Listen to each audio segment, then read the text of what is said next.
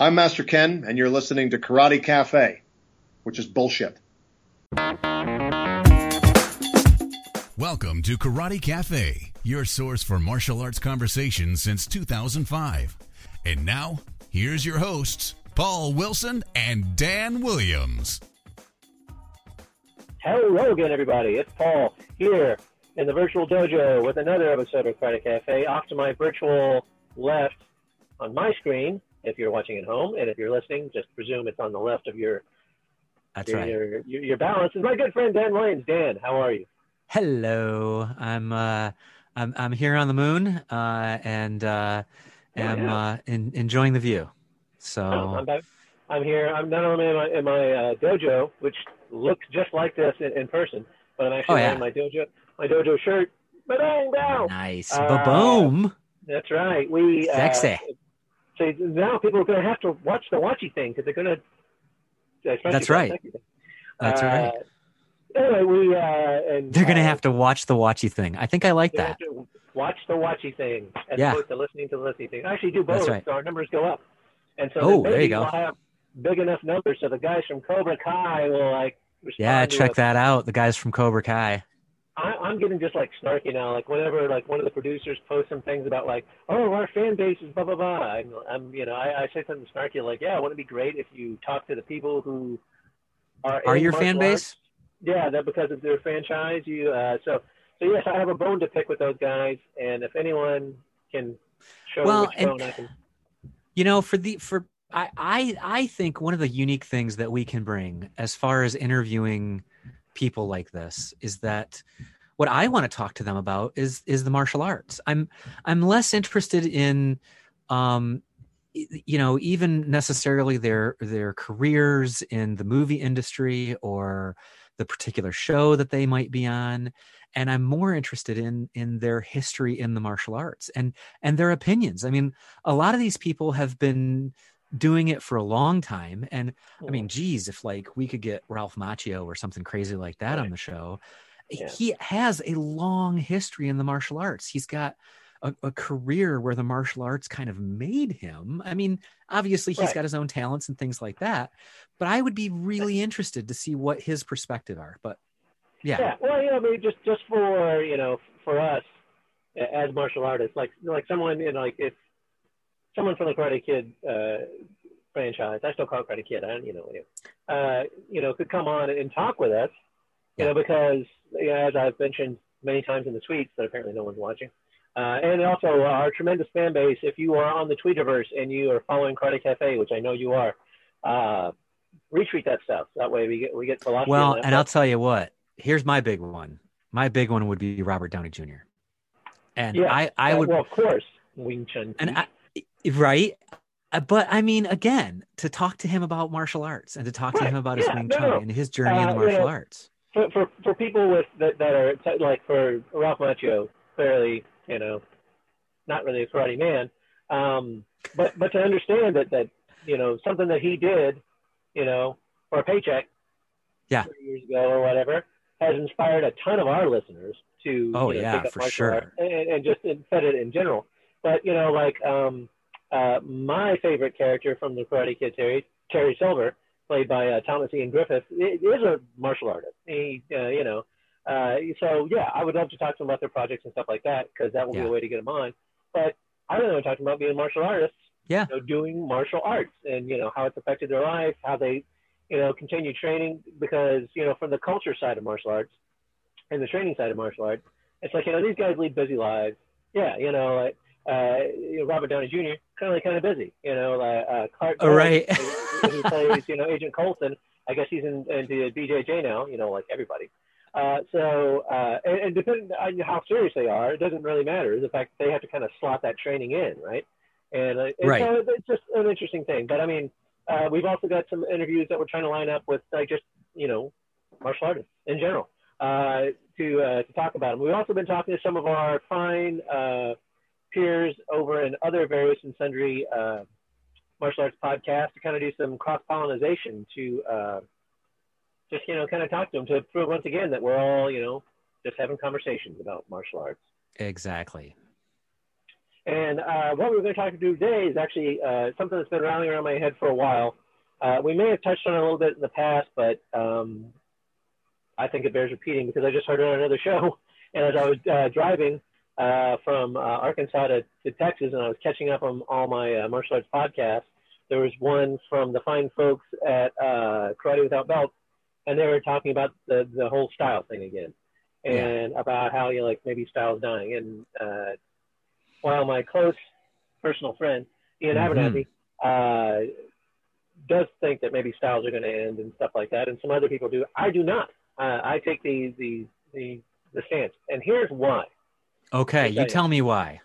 I'll tell you why. And then because I have a feeling I'm in agreement with Ian, but yeah, I want to talk about this with you, Dan, because as a Wing Chunista, and a follower of the Chinese, and also because you dabble in Salat and some other stuff, it gets a little less. It gets a little more murky than it does probably. Yeah, a lot more murky. But I kind of look at this from it's not styles. Well, first off, I think it's kind of a semantic thing, right? So for me, a style is like the big picture. So like karate is a style. Kung Fu is a style. Jiu-jitsu is a style. So Silat is a style because it looks, to an untrained eye, somebody doing two different forms of Salat would look very similar. Right. But but if you look at Salat and like judo is a style. Very different. If you look at judo and Salat or judo and karate, you go, okay, and I think there's a marked difference between what's going on. Along with that too, I think you can also take a look at the way people train as well, because obviously even the way people train in Silat is going to be different than the way people train in karate or Taekwondo or any of that stuff. Yeah. So that's the breakdown. So like, there's the breakdown of like, if you want to go to like from karate to judo, it's like clearly stand up, one is lay down or throw down, as the case may be. But if you want to look with, underneath that next layer is I like to call it a system. It's like how karate is transmitted is the system, and then for those of us who are karate people, that in Okinawa, where there's, basically three major branches. There's Shurite, Nahate, and Tamarite globally, right?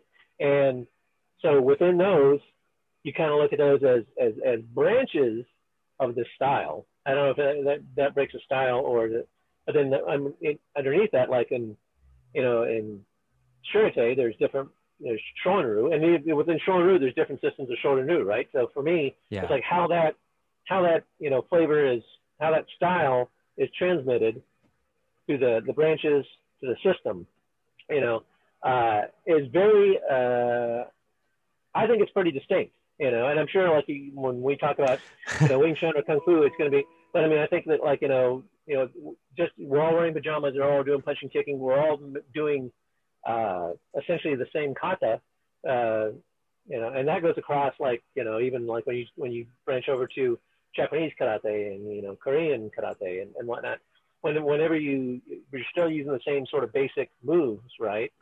But they're all done slightly differently. And I think that's always going to be there. And I think that's always going to be a mark. But I think, even with the advent or the resurgence of mixed martial arts and, or reality-based systems, like Krav Maga and whatnot, it's like, I don't think it's going to level the playing field. It's always going to be flavors and things that make systems and styles inevitable because of the distinctness of how it's presented. Yeah. I rest my case. So I think you're right. I think that a lot of this is semantics, and it comes to like personal definitions of what you think. So to me, if you sort of, I think of, is a graveyard where no one's buried still a graveyard? What if one person is buried there? Is that a graveyard then? And so is a style that no one practices a style? If I made it up, in right now in my room out of 3 movements and said that's a style, is that anything? And I would say no, right? So really what it comes down to is, and it's a very gray area of, it's a matter of consensus among enough people, right? So it used to be that, somewhere on the planet at some time there was only one martial art, right? And me hitting you.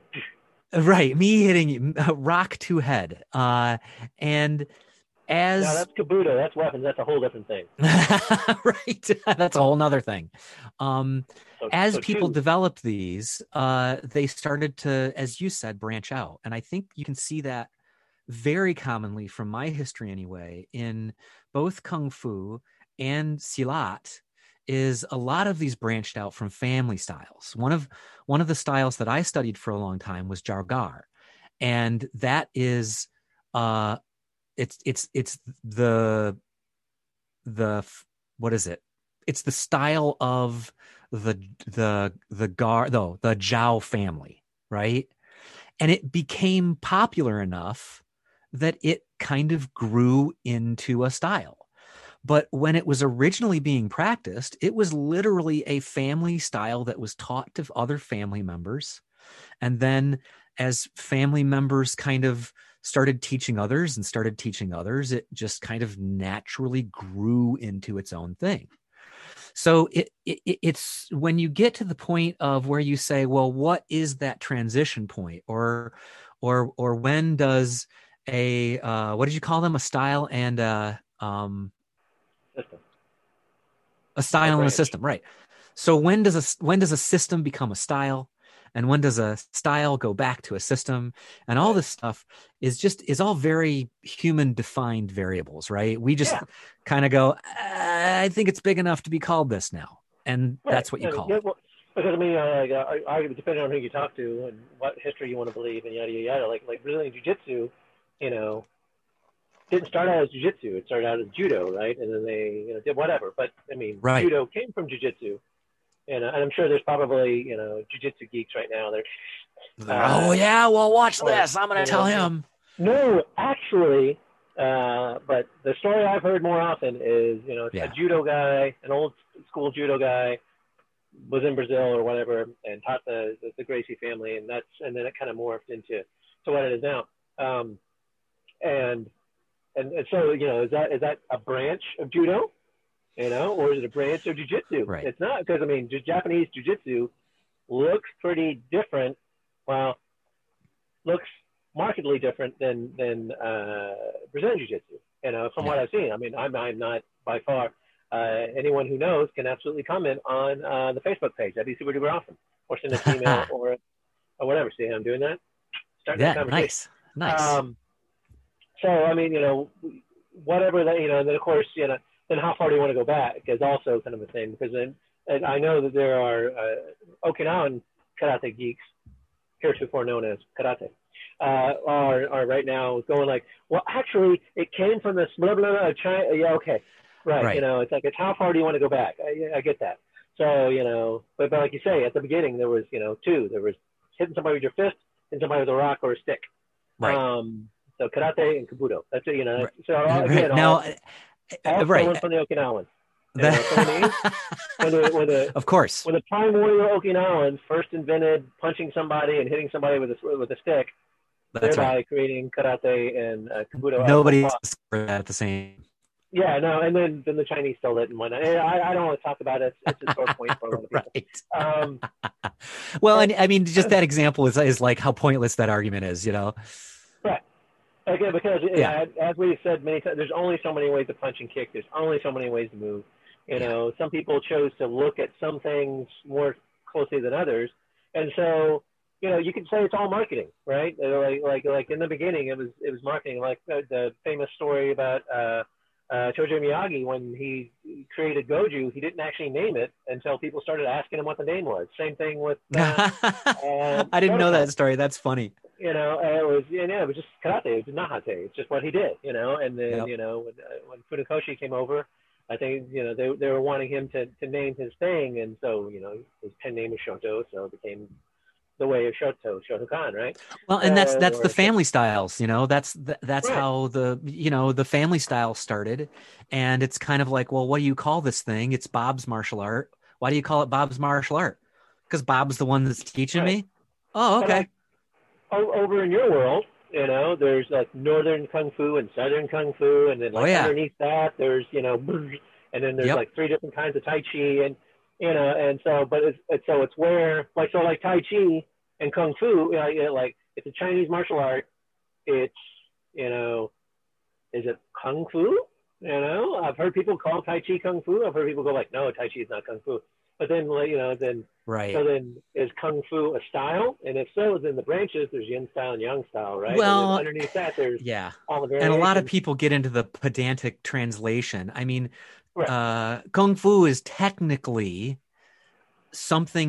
anything that you train in to become a master of. So if you are becoming a master craftsman in any skill, then you are a Kung Fu artist. Ooh. The correct technical term is Wushu, which would translate more appropriately to martial art. So now we get into brought to you by Karate Cafe. Right. So now we get into I knew I could get this out of you. Yeah, the westernization of the term Kung Fu comes from how like Bruce Lee used it and things like that. And it just became part of the Western culture to umbrella everything that came out of China as Kung Fu. Right. And, you ask yourself, is Tai Chi Kung Fu or not? Well, sure. If you're practicing it to attempt it over a lifetime to become a master in it, then yes, it is. So it's kind of a nonsensical argument at the base of it. Right. And then, so just popped in my head. So like, you've got arts like Savate in France, right? It's kickboxing. Right. But they wear boxing gloves, and so boxing is a style, clearly, and like kickboxing is a style. So is Savate a style of kickboxing? Or because I think kickboxing kind of actually came out of, arguably came out of martial arts, kind of ending up in the West, karate and whatnot. And then you've got the broader category of martial sports, right? So that would include fencing, and that would include MMA, and that would include all of the other quote unquote, Greco-Roman wrestling and all that stuff. So are those a group? Sure, why not? let's dump those into a group too. Yeah, it's trying to find the end point, I think and that's sort of the goal for me is when people go like, style is dead because now we're all on YouTube and watching videos and people are incorporating stuff into their curriculum and yada, yada, yada. It's like, well, okay, they're incorporating stuff into the curriculums. They're changing the way they teach what they, have been doing or their foundation or whatever. They're adding stuff to it. But they're not creating something new. They're not making a whole new style per se. If it's a mishmash, because like for me, your system really should be in alignment. Like everything, arguably, and my argument for my system, Matsumura Seiko / Kenshin Kan, depending on who you talk to, it all should look the same. Like nothing, like none of our katas are like kind of often, like suddenly we're rolling around on the ground, or like we're suddenly doing a whole bunch of high kicking, or like suddenly we're just staying. There's it all kind of seamlessly goes together. Whereas like people who are like glom all their stuff together because they want to make a fully we have all ranges and yada yada yada is like I think that's more of a system than a style. Like that's a system of teaching this stuff. Yeah. Within a context. But it is not, you grabbed it from here and you grabbed it from there and you grabbed it from there. That doesn't make it no longer a style. It just makes it a system of teaching all these things, kind of sort of. Yeah, I mean, I would agree with that. And I've been a garage martial artist for quite a long time. So to me, I've had two what I consider very high quality instructors that have created their own systems, if you will. right? And they've done exactly what you're talking about. They've grabbed things from various teachers and they've put that under the umbrella of a curriculum. So if you want to call that a style, if you want to call that a system, like whatever you want to call that, they've essentially taken the things that they feel are valuable and worth teaching and incorporated it in their curriculum. Now, I think what's funny is that traditionally a lot of martial artists kind of poo-poo that idea, but I guarantee you that this is exactly where their style came from. is somewhere back in the day, somebody said, hey, I'm going to grab these 5 or 6 things that I've learned from these 5 or 6 teachers and glom them all together and call it a style. So I think there's a natural. What's that? But I don't think anyone necessarily decided to call it a style. You know, I think, like, his family, it's like, this is our, whatever that language's word is for combat art or whatever. Right. And, and this is and I'm only teaching my family because there's only like 15 people in the village and no one's going to right. care about it. So my family anyway, or the people in the village, and it just stayed that way for a long time because there was X number of people and they couldn't, they weren't, international and inter-regional, commerce and whatnot and trade routes and stuff. That's what started making styles, because people are like, ooh, they do this. And it's not they don't do this because no one has ever thought of doing that. They do that because that region, village, whatever, decided to focus on that and got really good at it, Yep. So, and then someone did it and said, hey, I'm going to bring that over, and do the thing. Well, and it's funny because you can see that those branches, at least from my history, I can most clearly see those branches in Wing Chun, right? Because you've got what people think of as the original Wing Chun, right? Which is pre-Ip Man, which all the movies are from, right? So there's a and people don't know this, there's a non-Ip Man branch of Wing Chun, right? So then you have what was popularized by Ip Man, and Ip Man has his 2 children, each of which have their own variants. And then you have the Bruce Lee variant, which became very popular in the US, right? Or I shouldn't say the Bruce Lee variant, but his instructor, right?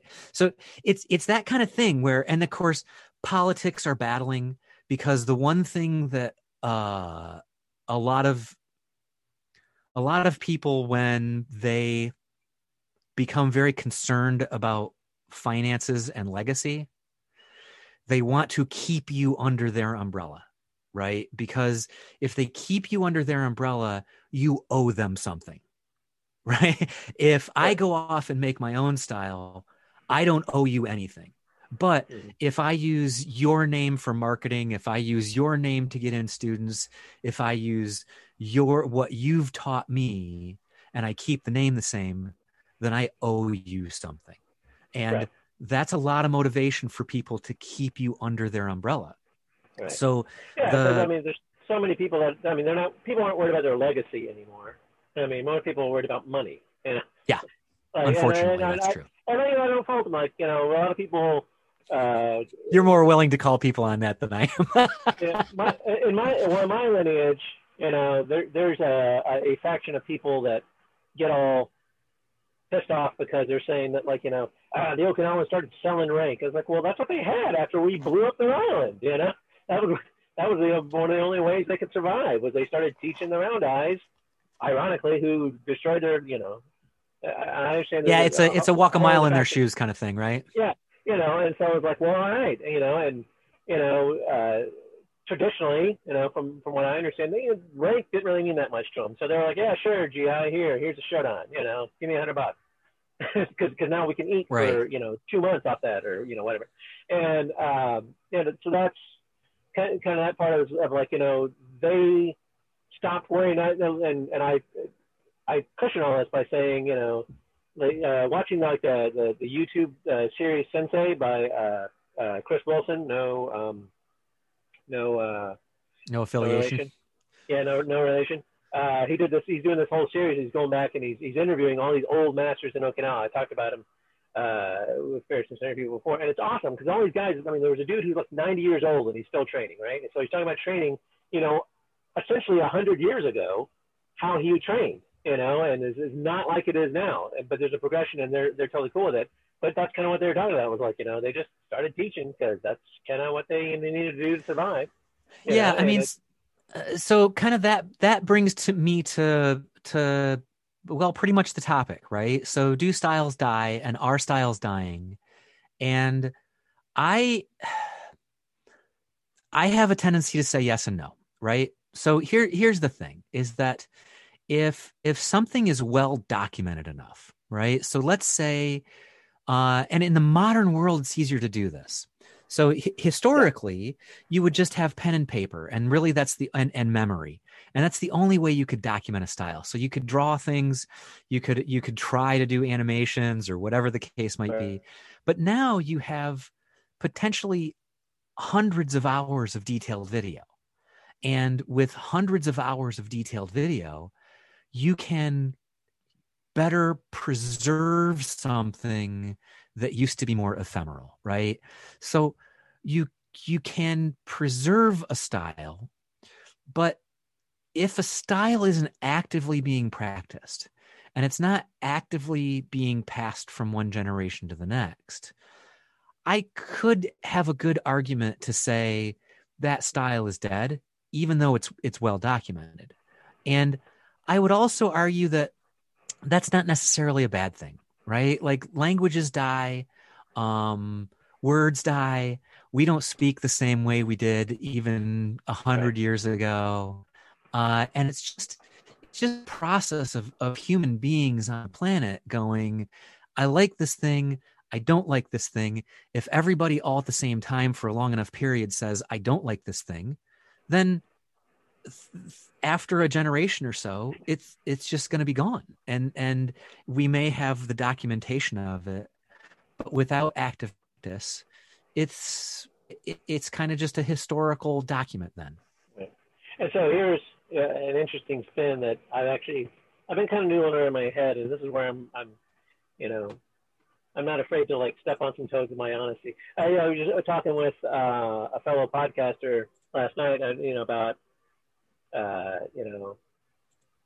not tearing people down, and I agree. I don't believe when I watch a video and I look something like, or whatever.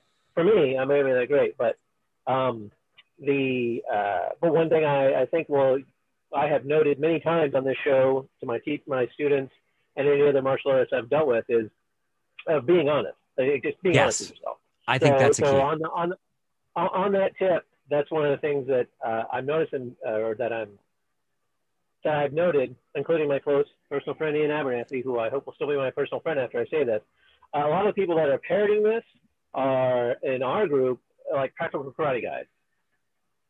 Right, and this is where with all due respect, I say maybe one of the reasons why they're doing this is because a large number of these guys all come from Korean and Japanese-based systems. Yep.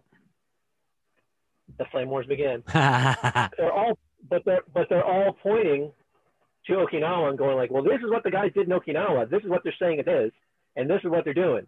And so they're basing a lot of their stuff on that, but they're not changing their system. They're not like, hey, I'm going to go join an Okinawan dojo, or hey, I'm going to go study Shorin-do or Goju-do or whatever. They're just incorporating these things into their current base of knowledge, what they have, what they learned in Shotokan, what they learned in Taekwondo, Tangsudo, Wado-ryu, whatever. They're incorporating all this stuff, and so they're hanging on to what they did, they're incorporating this new stuff, but they're pointing back in another direction. And so they're saying, well, there's no more style because we're taking this stuff from Okinawa, where it all came from, where all karate came from, and we realized it got missed somewhere on the way. It wasn't documented, it didn't get transmitted, it didn't whatever, blah, blah, blah, blah. But now they can still point back to documented stuff because karate kind of as we know it has really only really kind of blown up, like is modern, right? Like in the last 100 years or whatever. So, depending on how far you want to go back. And so now there are pictures, there are books that have been written, there's, various, quality films and videos that have come up to this point to where they can look back at the guys who really sort of formulated the karate that, you know, became Shotokan and Wataru and Tangsudo and whatnot. And they can say, look, this is what it did. And they don't maybe necessarily delve into the context, which I think is super important. And now they're incorporating it in it, and they're going to say, like, well, no, there's no style because we're all doing the same thing. We're taking it back to the original roots, but they're not claiming those original roots. So I think, you know, it's a little bit of, like, I don't want to, for lack of a better term, it's not, they don't want to say, except for, like, maybe their particular systems. Like, you know, I know Shotokan guys that are, like, all like, screw Shotokan because they won't let us cross-train with anybody and blah, blah, blah, blah, blah. You know, and so they leave their federation and they go start their own thing, or they go join a more practical-minded, whatever, Tangsudo guys and Taekwondo guys, same thing. You know, scratch your Krav Maga instructor, and I guarantee you're going to find a Tangsudo or Taekwondo instructor. You know, this is honest. This is, you know, prove me wrong. You know, but anyway, and so I think that's part of the problem with them shaking up the style thing, because they don't, you know, if they stay in their little world, which I guess maybe they're calling it as a style, they feel limited. So they're branching out and saying there's no styles and we can do anything we want from anywhere we want, which is absolutely true. But they need to, I think they still need to acknowledge that it didn't come from what they're doing. It came from somewhere else because it is markedly different than what you're doing. So you still have to say, you know, I took the sticky hand stuff from, even though karate has a sticky hands thing, which probably came from China anyway, you know. Yep. You got to admit where you got it from, you know. They stole it from their family. Yeah, and this is, I mean, I think it's important that people understand, like, I prefer to have ideas rather than beliefs, because ideas can be changed. Beliefs are a lot harder to change.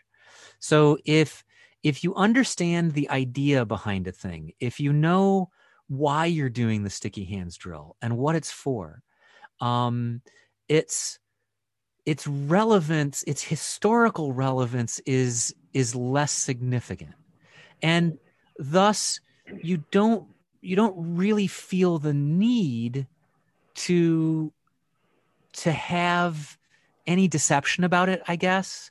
You don't really feel the need to say, well, oh, I made this thing up, versus, oh no, I got it from over here, or I got it from over there, or whatever the case might be. And it's okay. Like, all of this stuff is okay. Like, you don't have to BS people all the time. You don't have to say, oh, well, the instructors that I've been under that have created their own styles were very, very open about who their instructors were. And they really enjoyed teaching, like, oh, we do this particular drill, and I got this particular drill from this instructor in this style, and blah, blah, blah, blah, blah. And they don't say that because they're trying to convince you that it's legitimate. They're saying that because the historical stuff is a part of martial arts, and it's good that it's a part of martial arts. So I think you kind of hit the nail on the head of, if you're just honest about this stuff, then, you know, it's easier. Nobody's going to call you out on anything, and somebody's going to say, hey, I saw that sticky hand stuff in Wing Chun, and isn't that the same thing? Oh no, we do it a little bit differently, and so we call it something differently, and it's totally new, and we made it up. Like, I actually have more respect for a school. Like, I'll as I travel around this great land of ours, and I go to schools, and I click on their stuff, and they'll set their programs, and like they'll have like kids martial arts, and then like adult martial arts, and then they'll have, you know, like Krav Maga or Brazilian Jiu-Jitsu. It's like they're not claiming like, hey, you know, we're teaching some super incorporated art came from an ancient scroll that got passed down by Hobo, you know, in Zimbabwe. They're saying, like, you know, like we, you know, really, it's like, it's probably a business decision. They went and said, like, hey, we can attract more people in if we're, you know, doing Brazilian Jiu-Jitsu because that's hot right now, or Krav Maga because that's hot right now. Yeah. And they go do it, and that's a whole other thing that we've talked about in the past. But they're also just like, they're making it very clear that, you know, some of them just like, they contracted a Brazilian Jiu-Jitsu instructor guy to come in and teach classes, Yeah. and they split the profits, but they're not trying to say it's an integrated. So, that's a style in the same school, right? Yeah, and that's the other thing I've seen is like you say, getting on the hottest thing. One of the things that one of my schools had was they called it a martial arts jam session, right? Where some of the senior students and some of the, I guess you would call trusted students, regardless of how long their tenure was, they would get together at night and experiment with new stuff. And nobody was advertising it as, I am a master of this thing and I'm going to teach you this thing. It's hey, we've all seen some YouTube videos about some Krav Maga stuff that looks kind of interesting. Let's experiment and play with it. Yeah. And thus you're not conning people into thinking that you're going to get some mastery in it or that you have some mastery in it. You're just saying, let's get together and jam on this stuff and see what pops out, Right. Oh, that's one of the things I did. We do throws, and in training we do takedowns and whatnot. But I'm not great at it by any stretch of the imagination. And the last seminar I did, one of my friends who knows a lot about throwing, he's not from an art he's from a system that incorporates throwing pretty well. And so he was, I invited him. He was having some money issues, and I was like, well, you come to the seminar because I know you will enjoy the seminar. Yeah. I said, but work with people on their throwing because we will eventually, all this stuff eventually will end up going to a throw or going to the ground. I said, so you just walk around and help people with throwing because I can talk to them about doing a hip throw or, whatever. I said, but you can get a little more technical on it and do the thing. And so that's what he did. And so, yeah, I think that's a great idea. It's like a little jam session. And he actually helped me ramp up for the seminar. Was, we'd work together because then he'd talk about, oh, here's your entry point and, blah, blah, blah. Yeah. So, but that doesn't, again, that doesn't take away from the style. That's just being honest. Of like, right. Exactly. Yeah, I can do throws, but they're not that great. But that guy does really good throws. So I would show him whatever the technique we were talking about for the application or whatever. Yeah. And I said, no, it goes into a throw. I said, oh, yeah. And then grab homeboy over here and he can really show you how to make that throw better.